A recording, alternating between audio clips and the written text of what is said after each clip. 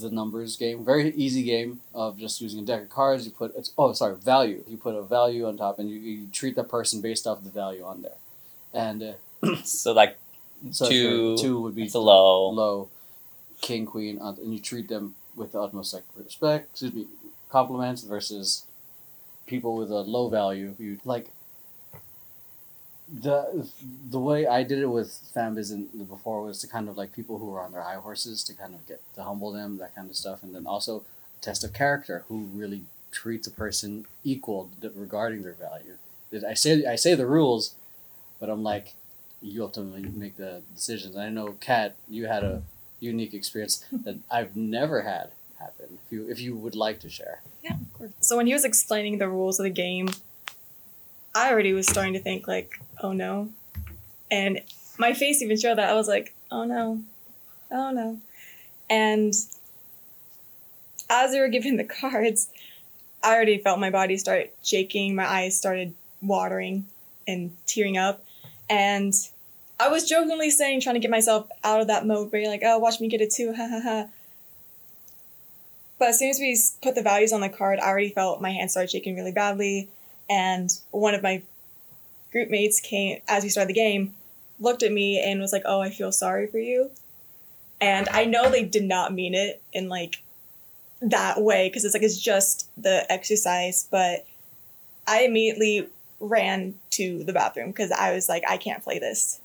And I was in the middle of almost having a panic attack. And Roy came and calmed me down, was just talking to me, and it was weird because I never thought I was going to react like that.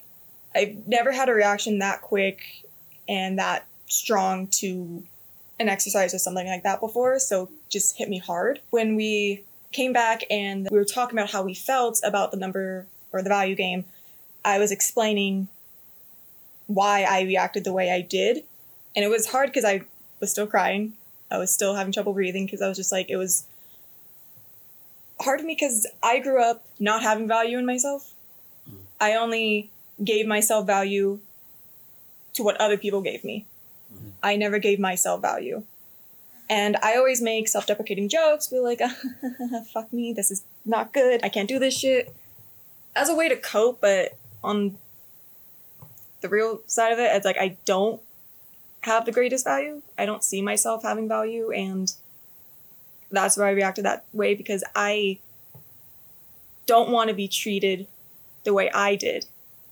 I don't want others to be treated the way I did growing up. So just the thought of being mean to someone in that way and treating them like they had low value, I couldn't do it. And I know it was just an exercise. And I know that, I know that you guys talk to me. It's like, it's not stupid to have the reaction. It's not stupid to have a trigger like that. Because at first I was embarrassed because I was like, no one else reacted this way. No one else had this kind of reaction. Like, why can I handle it? But Lauren, Jamie, they all like reassured me, like, yes, my emotions are valid. Also, I grew up like saying emotions are valid for everyone but me.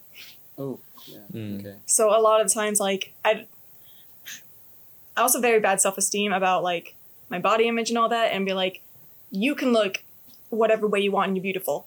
I have to look a certain way to be beautiful. So that's something I still deal with and I'm still working on. So like, just the thought of treating someone with a low value, I couldn't play the game. Yeah. I just couldn't. Yeah, and that's totally understandable. And I think it was a great example of triggers, right? Like triggers and things that you don't know why or how, because you didn't expect that to happen. You're like, wait, I don't even understand why this is happening to me, but it's happening to me, you know? So it's like, I think as we go through life, you experience things and you come across things that set off a trigger. And I think, as your due diligence is to figure out why, is to dig deeper. Okay, that's a soft spot. Why is that a soft spot? Okay, let's see. Oh, it might be connected to blank and blank and blank. And then really kind of address those things. Like I said, I'm super stubborn. At times can be like, nope, I'm not going to do this because I don't like digging into my emotions, but I had to dig into my emotions to actually say like what I said about my trauma, right? it took me years, like at least 5+ years, to even verbally out loud say, I was physically abused. I was emotionally abused. Because I'm like, that's not what emotional abuse is, right? You know, Mm. although I did have like a bruise on my arm when I got thrown against the wall, like, that's not physical abuse because it wasn't like a punch, right? You know, so it's like coming to terms with what it is a totally different thing, you know, and speaking it out loud is a totally different thing. So first off, props to you, Mhm. you know, for acknowledging that and saying it, because you could have just been like, I'm done, goodbye, I don't want to talk to anybody, I'm shutting down. But you came back, and even right now you said like, look, I was still crying, but I was talking about why Yeah. you left. That's like growth in itself, you know what I'm saying? So it takes somebody who's strong enough to actually say, this is this. I'm gonna call it what it is, and I'm gonna say it out loud in front of people, you know, to really show who you are. So props on that to Yeah. you. And to add to that, on a facilitator standpoint, as like some people, well, first off, I acknowledge that I appreciate your honesty and where you were, and then how you didn't want to participate, and it was cool. And then I gave you the option, like, okay, if you want to play the next round, it's fine, whether you do it or not. Just where you are is perfect. It's Mhm. it's simply a reflection of where you are, and it's not right or wrong. It's just perfect. Mhm. And then gave you the option to come back or not. And I know some people who, at least from my past experience, some people would try to force people back into the game, Mm-hmm. and that would just make it worse. I feel Mhm. like. So I gave Kat that option, and then when you did right. Yeah. Decided Mhm. to come back in, and I give you a lot of props for that, because going from that, addressing that trigger and feeling, and then deciding to come back in and just to play the game and continue with us is just. I find that courageous, and I think that Mhm. a lot of people misunderstand what bravery or courage is the lack of fear, which is more it's embracing it and just going with it.